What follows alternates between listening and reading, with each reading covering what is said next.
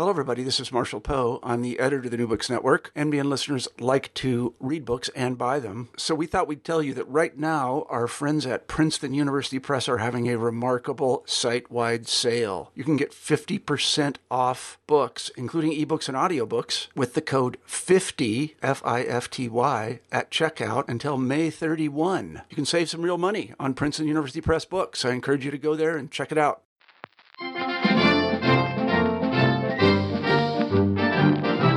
Welcome to New Books in Politics on the New Books Network. I'm your host, Bill Scher. Joining us today is the author of Schoolhouse Wreck and the senior editor of Think Progress, Jason Linkins. Thanks for being on the show. Oh, yeah. Thanks for having me. I'm really excited. Now, Schoolhouse Wreck, published by Strong Arm Press in 2018, is a critique, analysis, and short bio of Trump administration Secretary of Education Betsy DeVos. Now, of all the potential targets in a Trump administration, what compelled you to focus on the Secretary of Education? What's kind of incredible is that this was sort of an opportunity to write about someone that to be honest with you, I hadn't spent a lot of time thinking about. I mean, I obviously knew who Betsy DeVos was in general, and I understood a lot of the contours of the controversy surrounding her. But it was kind of a really interesting experience to dive into this person and this life that I just had never had a real opportunity on any of the sort of beats I was on to like get heavily involved with. And I have to say, I feel the book is, obviously largely critical of DeVos, but I think in a weird way, and maybe you want to chalk this up to Stockholm syndrome, but in a weird way, I feel like I did develop sort of a begrudging respect for her. She's a fascinating subject, and I think in ways a misunderstood subject. You start in the book talking about her wealth, her family's wealth. Now, there are other wealthy people in politics is not new. Franklin Roosevelt came from wealth. John F. Kennedy came from wealth. Why does DeVos's wealth matter in terms of her education agenda? I think that one of the most important things about Betsy DeVos is this sort of like the family she's from. She's actually Betsy Prince. Her brother's Eric Prince, who famously ran Blackwater. Her father was a wheeler dealer businessman and donor to the conservative movement in his own right. But marrying into the DeVos family, which is Richard DeVos, the patriarch at the top, her father-in-law who created Amway. This has tapped her into a sort of pool of wealth that was an entirely different order of magnitude than she might have otherwise been expected to accrue in her lifetime. But more important than the wealth, and the wealth is vast, is the strategy that the DeVos family has historically put behind the use of their wealth, beginning first, of course, with a lot of philanthropy. They have basically remade Grand Rapids, Michigan in their image, and you can't swing a stick without hitting some building or civic space that's named after the DeVos's. They've really, and the family sort of works in this sort of concentrated fashion with each other. Their family has a family assembly where they meet regularly. They gather together to decide on how they're going to use their money. They are very strategic and routinized in the way they deploy this largesse. And it is really, I think, just the combination of the gigantic pool of money they have to work with and the very meticulous strategizing of how to deploy it has made them a tremendously potent force in politics, mostly in Michigan, but it has really radiated out from Michigan. And it's been doing that for quite some time. And Amway is not your typical company, correct? Oh, no. Amway, I'll have to say, one of the biggest challenges of this book was when I got to the part where now I have to explain what Amway is. And I'm thinking, I don't have 200 paragraphs to do it. Amway's not a typical company. It's a multi-level marketing company. And I think that, the sort of way most people interact with Amway is they meet a friend who's an Amway salesman, and and they sell like basically, home products like kitchen cleaner. They have a makeup line. They basically sort of sell the kind of things that you might go to Costco to buy. But what's really interesting about Amway is that it's really not a sort of product first centered business. It's kind of, it's almost like you're buying into a certain sort of lifestyle, aspirational lifestyle. That's what they sell. The whole idea is that a person who joins Amway has the option to sell a bunch of products to people, to be their own business, as they say. They buy inventory and they move the inventory. But really the purpose of joining Amway is to recruit other people into Amway and create what Amway calls a downline, where the profits that the people in your downline make, you earn a percentage of that. And of course, the people that are in your downline are out there trying to create their own downline. The whole sort of weird concept of Amway is that everyone who joins on the ground floor, which sounds exciting. It's just that they keep defining the ground floor downward. Now, it has all the makings of a Ponzi scheme, but Amway has survived a lot of legal scrutiny because, as far as the Federal Trade Commission's point of view on this is that all Amway is are people buying and selling products like rational consumers. So they kind of skate by in a way that other similar arrangements might get banged up for fraud. But what's really interesting about the Amway upline downline structure is that's how the family works too. There's like patriarchs, different levels of sons and daughters, and then their grandkids and their great grandkids. They really borrow this whole idea of a disciplined structure. So it's a really fascinating. It's a part of their fascinating history. And you mentioned that her brother Eric Prince ran Blackwater, which is a controversial private military contractor during the Iraq War, and Prince has even been tied to the Trump campaign and its dealings with Russia during the campaign. I don't want to prod you down a conspiratorial path, but do we know, is there any relevance to the fact that Eric Prince and Betsy DeVos are siblings, or is this just sort of a weird coincidence? Oh, no, I think that there's definitely, I think it's always safe to assume when we're talking about DeVos's or Prince's that there's intentional avenues of synergy going on. And I think it's probably no coincidence. I think that Blackwater during the Second Iraq War accrued a lot of scandal. There was the Nisour Square shooting that brought a lot of disrepute upon them. And I think that Blackwater has right now, even as we're talking, just anyone out there in the audience that might be listening to it, we really have no way of knowing what name Blackwater is operating under now at any given time. They've been called High, I think, or XI, and I think they're currently called Academy with an I at the end. But I think that, since DeVos has become part of the administration, you've also seen an uptick in activity on Eric Prince's part. He's published editorials that are really just sort of amount to advertorials, describing about how his business can sort of, be a force for creative disruption in war zones like Afghanistan. The whole idea being that he's sort of reinventing.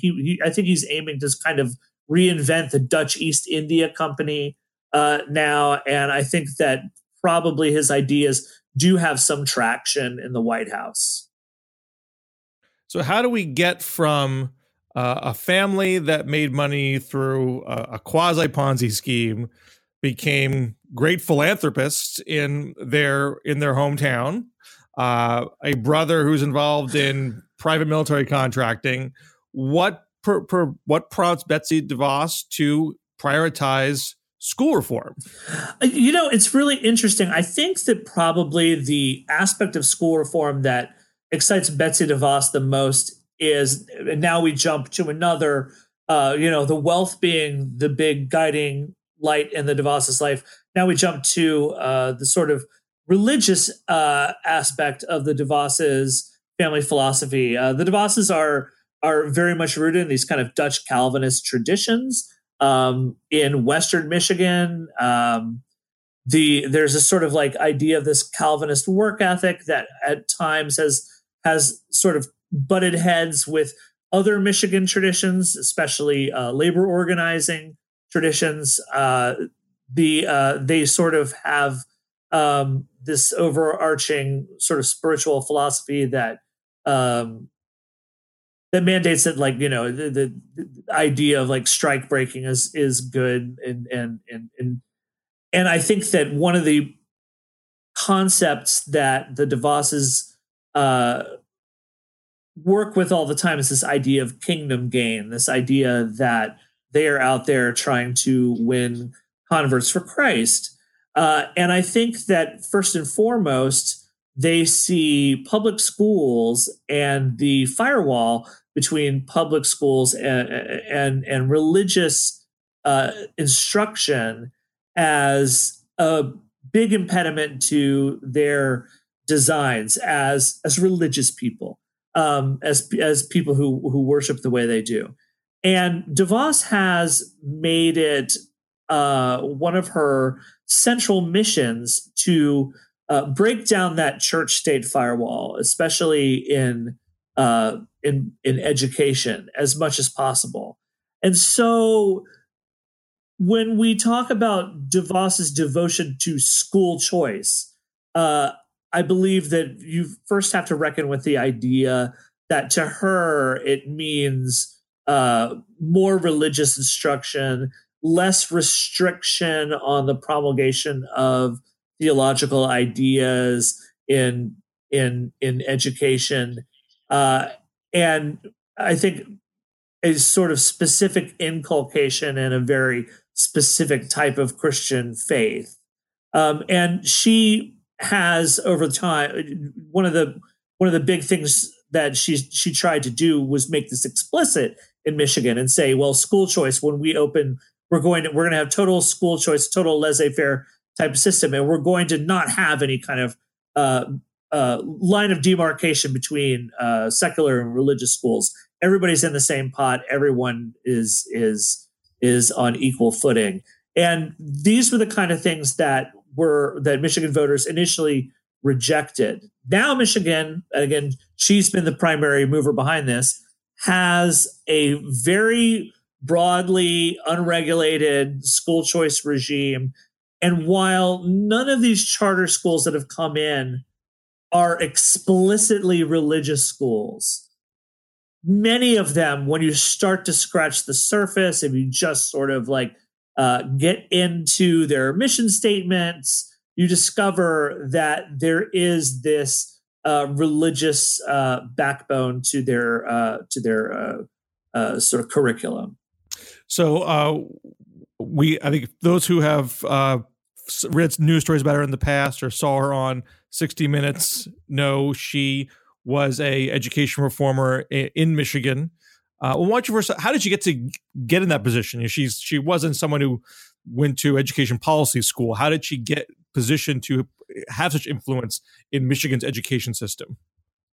I mean, I would say that here you get into just DeVos, sharp elbows and real good, real political skill and savviness. Then Governor John Engler, when John Engler was governor, now he's the interim president of Michigan State University, has a whole other pocket of problems with that post. But when Engler was governor, he saw a lot of potential in DeVos, and obviously saw that she was sitting on a pile of king making money, and put her in charge of she gave her a position with the state GOP, the state Republican Party, in the hopes that, she would have a real benign influence on that organization, work in concert with Engler to get things done. But really very quickly, she started bucking and started pushing for school choice. I think ahead of the timetable that Engler thought was appropriate.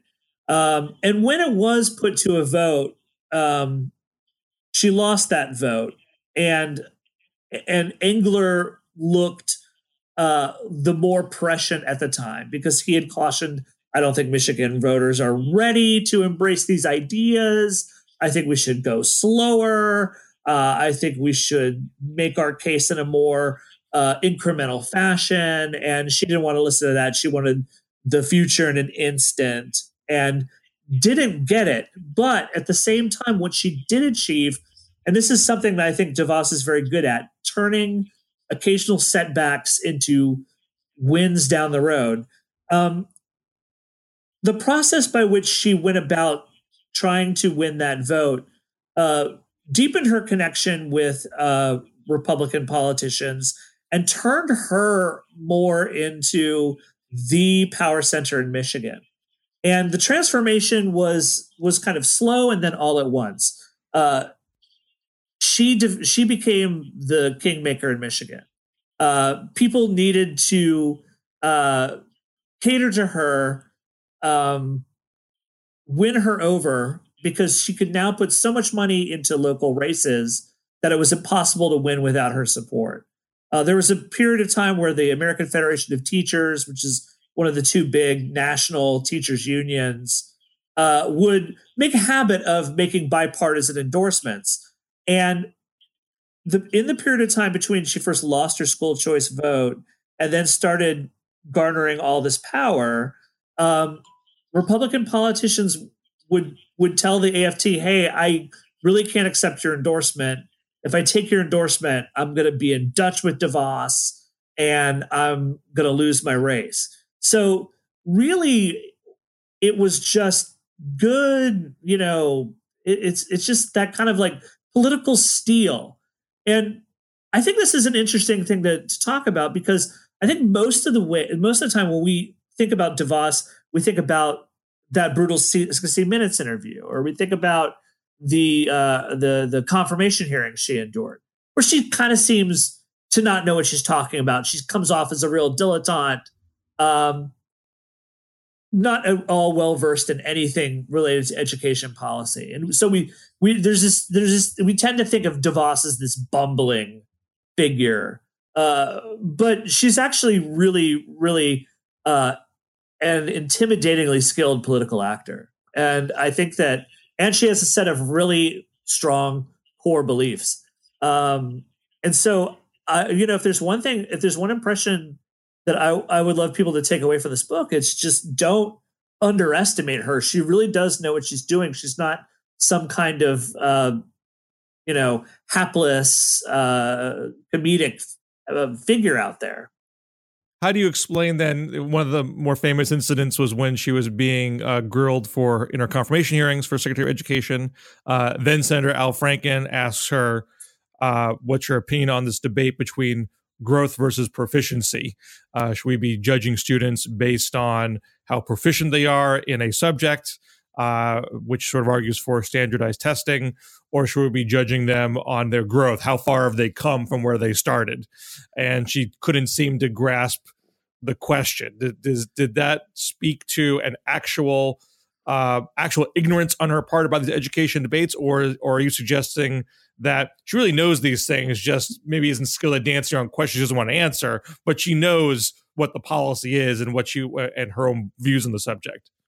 Yeah, it's interesting because I've given that a lot of thought, and I actually think there's a third explanation. I think that she doesn't know about growth versus proficiency because it's just not something she cares about. I think that in her viewpoint, that's all just details that don't have any relevance to her. And you'll note that given the opportunity to actually learn something about those aspects of public education that we might care about, she doesn't make the effort. I mean, there's been, 2 years between her confirmation hearing and the 60 Minutes interview, and we can track the same sort of ignorance of the same subjects. And I think that we have the tendency to sit back there and think, my God, she's so stupid. Is she not capable of learning this? But really, it just doesn't rate with her. It just doesn't rate with her. She does. If she needed to learn it, she'd learn it. But in her mind, she doesn't need to know any of this because it doesn't really play a part in her vision of what public education should be. So it's like it's Sanskrit. It's Sanskrit. Doesn't matter. This is New Books in Politics on the New Books Network. We're talking with Jason Linkins, author of Schoolhouse Wreck, a book on Secretary of Education Betsy DeVos. So if she is competent, more competent than public perception, with clear sense of core belief, clear sense of agenda, it's been at the point of time we're talking a little more than a year since she's been in the job. How successful has she been executing the agenda she wants to execute? Well, so one of the big things that I think people think about when they think about DeVos is her positioning on school choice and the obvious way she wants to make that a mission. Just recently, DeVos met with some of the nation's top teachers. And the conversation mostly centered around the idea of school choice, its deleterious effects on public schools, the way it drains taxpayer dollars from school coffers, the way it poaches high-achieving students from the herd of students that are eligible for public schools. And there was they had a sort of discussion and debate around these issues. I think a lot of the teachers left pretty unsatisfied. That said, I don't think there's one of the things I think you have to understand about DeVos and school choice and the Department of Education is there's not a lever at the Department of Education that she can pull and suddenly institutionalize school choice. There are very few avenues for her to even be messing about with public school curricula or public school funding, because so many of these decisions are made at the state and local level. That doesn't mean she has an absence of avenues, but she's kind of restricted in what she can do as far as pulling policy levers to affect that. Now, can she certainly advocate for school choice, empower people who support her ideas, who do have greater access to those levers, influence the way money gets spent or donations get made, or policies in Congress take shape? Yes, absolutely, she can do that.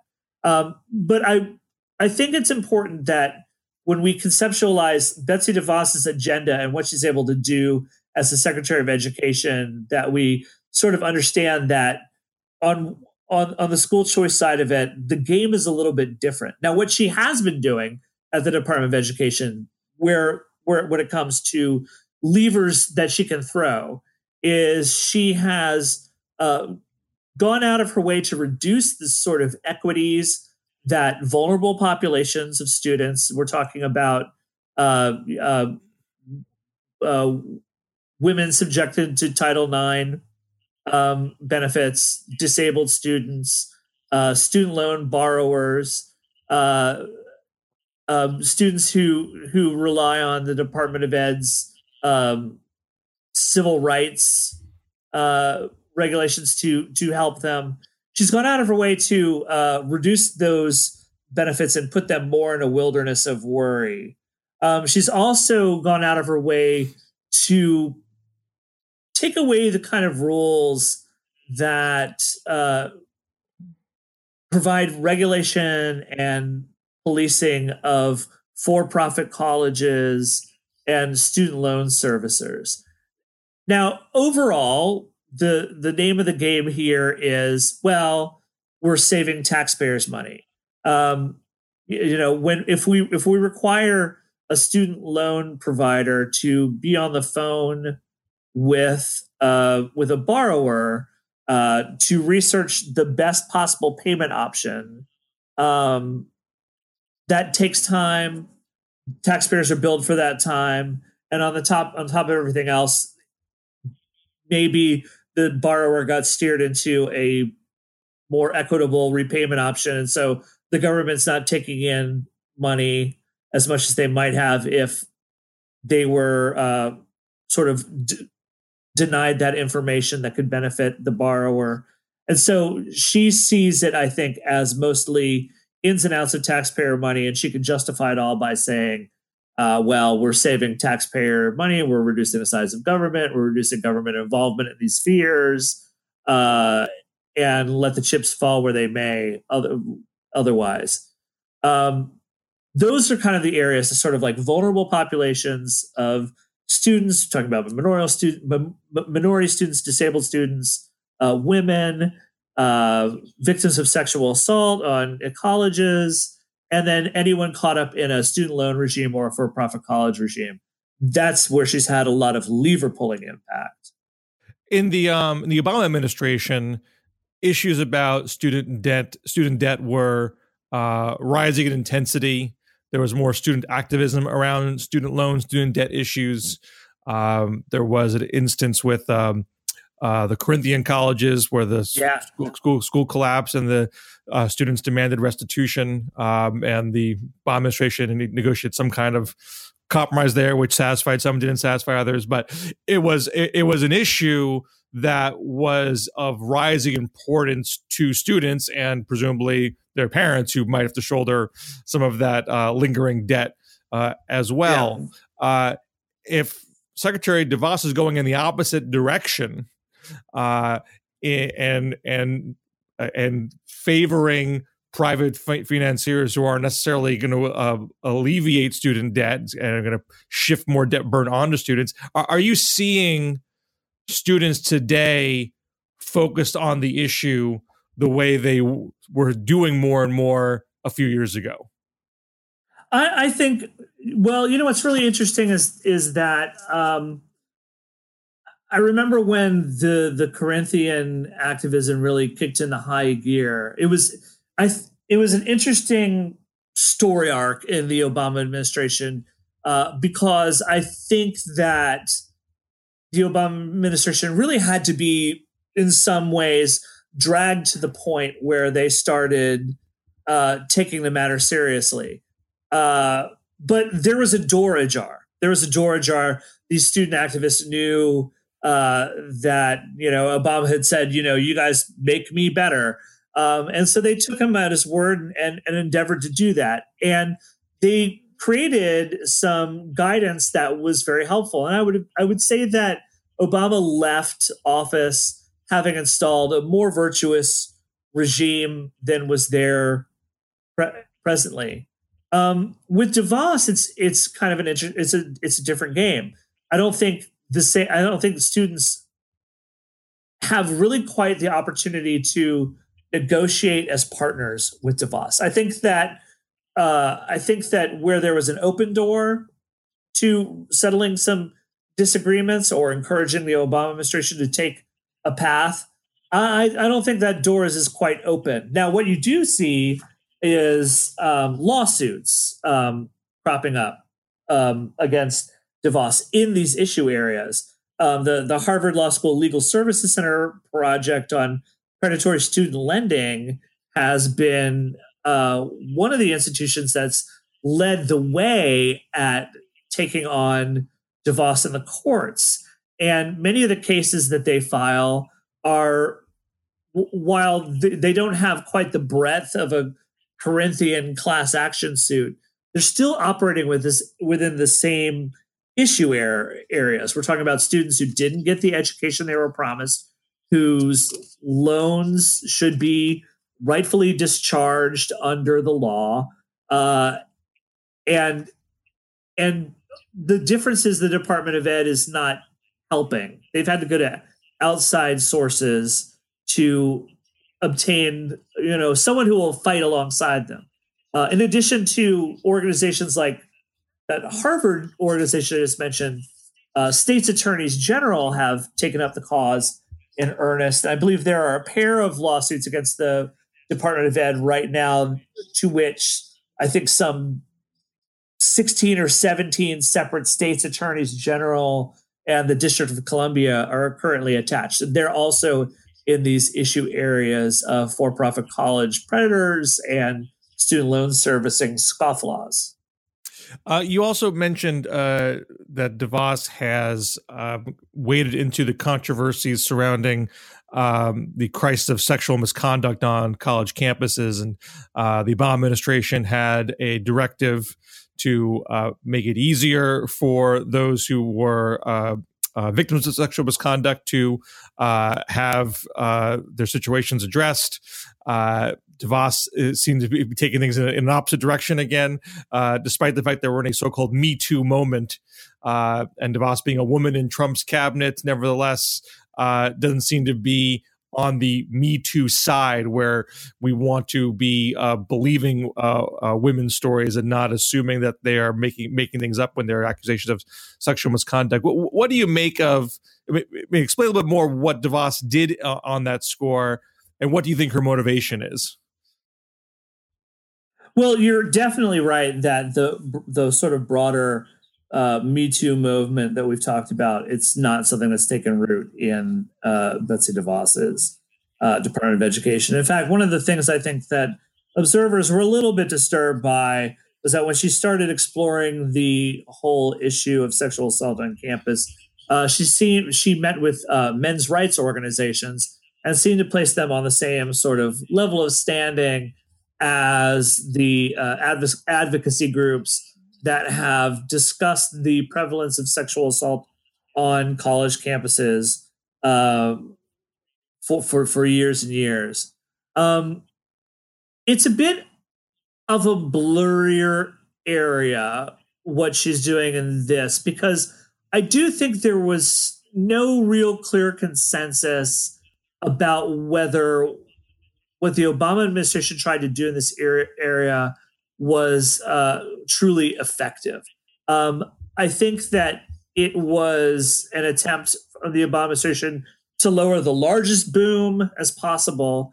And there are plenty of left-leaning legal scholars who had issues with what the Obama administration was doing, which doesn't necessarily mean they completely cotton to what DeVos maybe wants to do, but they do allow for the possibility it could get better.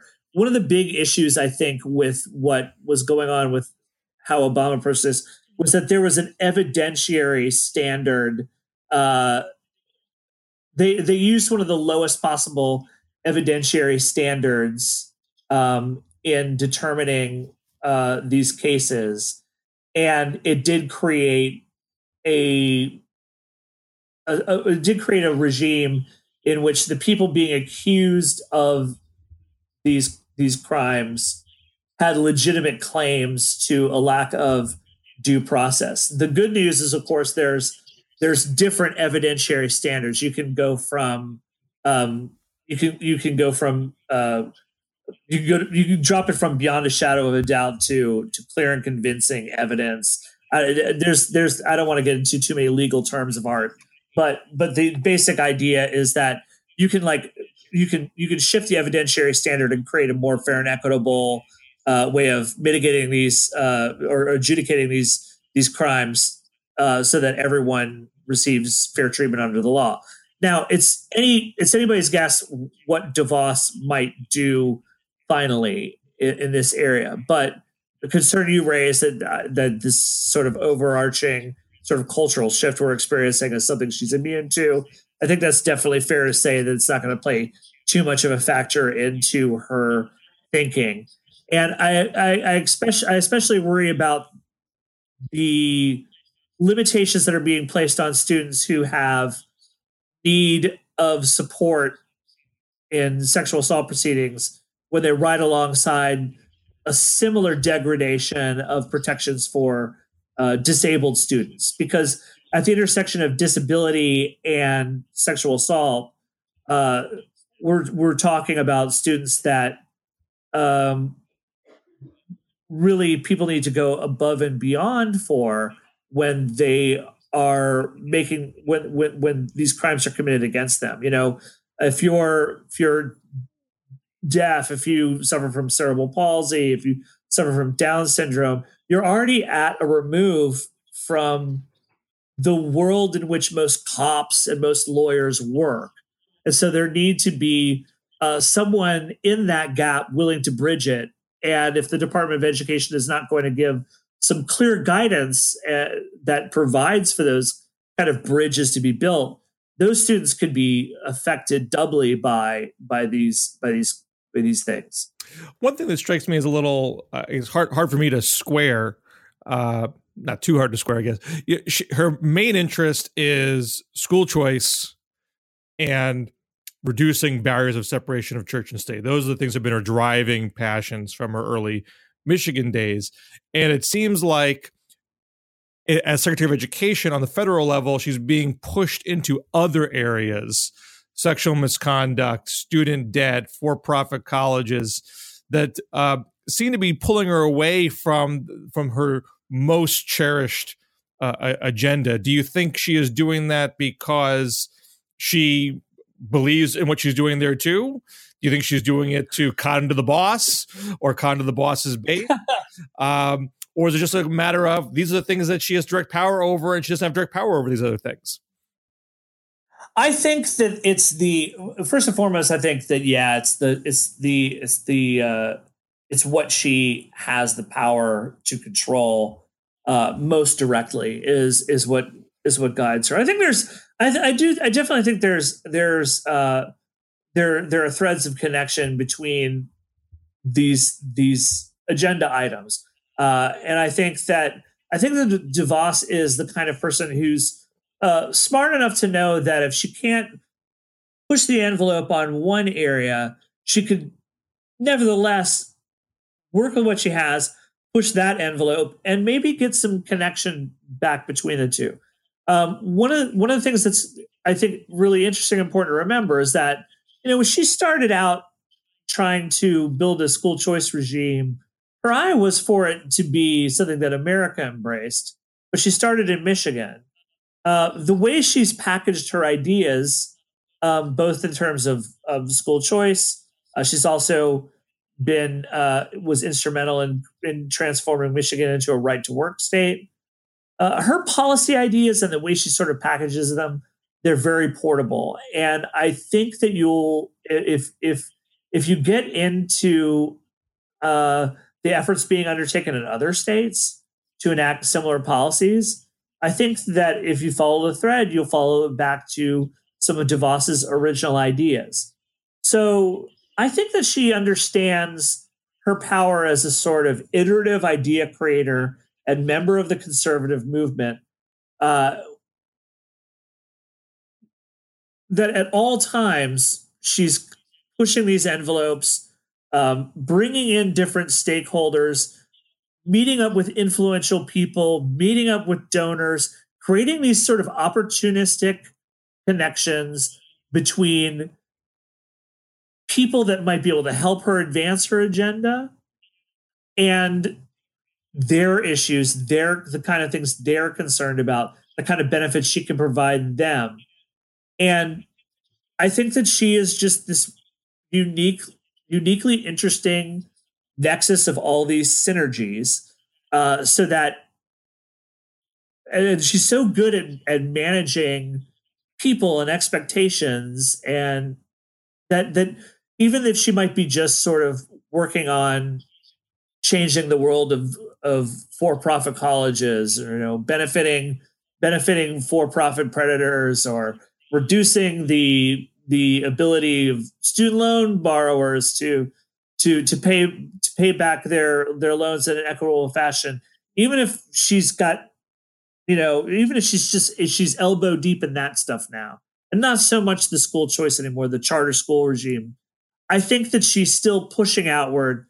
And of course, when she leaves the Department of Education, whenever that is, she's going to carry with her the imprimatur of having been the Secretary of Education. And that'll open even further doors. I think that she's a very, very good long game player, and I think she's a kind of long game player that keeps it simple. She doesn't play 11th-dimensional chess. It's always just pressure, pressure, pressure, pushing on the choke point, pushing on the weak link, breaking down the obstacles in relentless fashion, getting it done.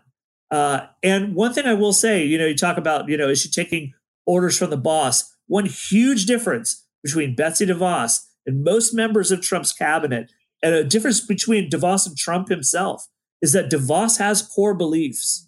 They've guided her throughout. She's not some kind of chimera.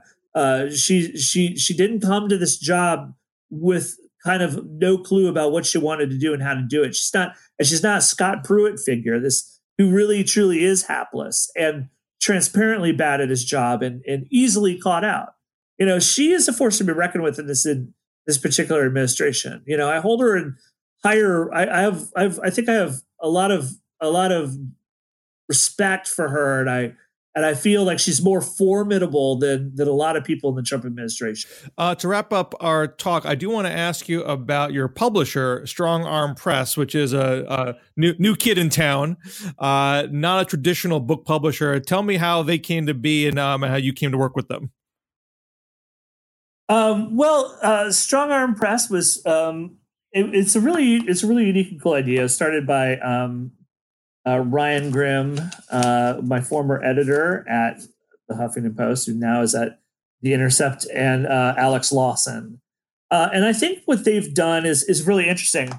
They have sort of like reconceived political book publishing to account for the speed of the sort of politics is in a kind of really quick metabolic state right now.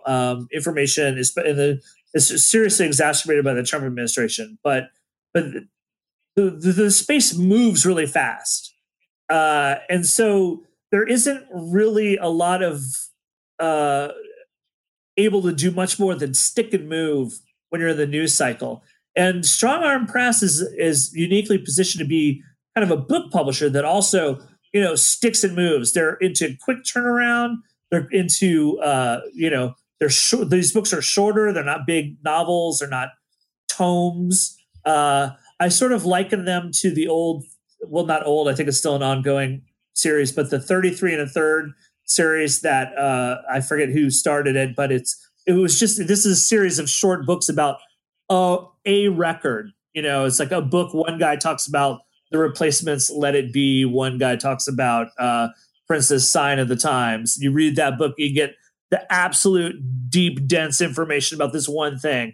And I think that they've kind of imported that idea to politics, and they're working on these very, very short turnaround books that are easily digestible, but still dense with information, still things that you can pull off the shelf and say, oh, I saw this reference at some time. What was that? I remember reading that. It could take you out into, different articles, connect you to different sources. It's a really cool idea. It's also kind of an intimidating idea. This book I wrote is the third that they put out in this series of Trump's swamp creature cabinet. The first one was Tom Price, and the second one was Gary Cohn. And if you'll notice, like shortly after those books were published, those guys lost their jobs. So right now, my book is the underperforming member of the collection, and that I have not taken out Betsy DeVos. So I have real worries about that. I feel like inadequate to the rest of the roster, and I worry that. But if she stays in office, she'll get more sales. Yeah, that's true. Once the guy is fired, no one wants to buy the book anymore. That's true, but you got to understand the guys who wrote those books, they stand a little taller right now than I do, and so I have to think about those guys as the people who maybe played a part in taking down the people, and I came up a little short, I guess. The book is Schoolhouse Wreck, published by Strong Arm Press. The author is Jason Lincolns. Thanks so much for being on New Books in Politics. Yeah, man. Thanks so much. This is a really great time.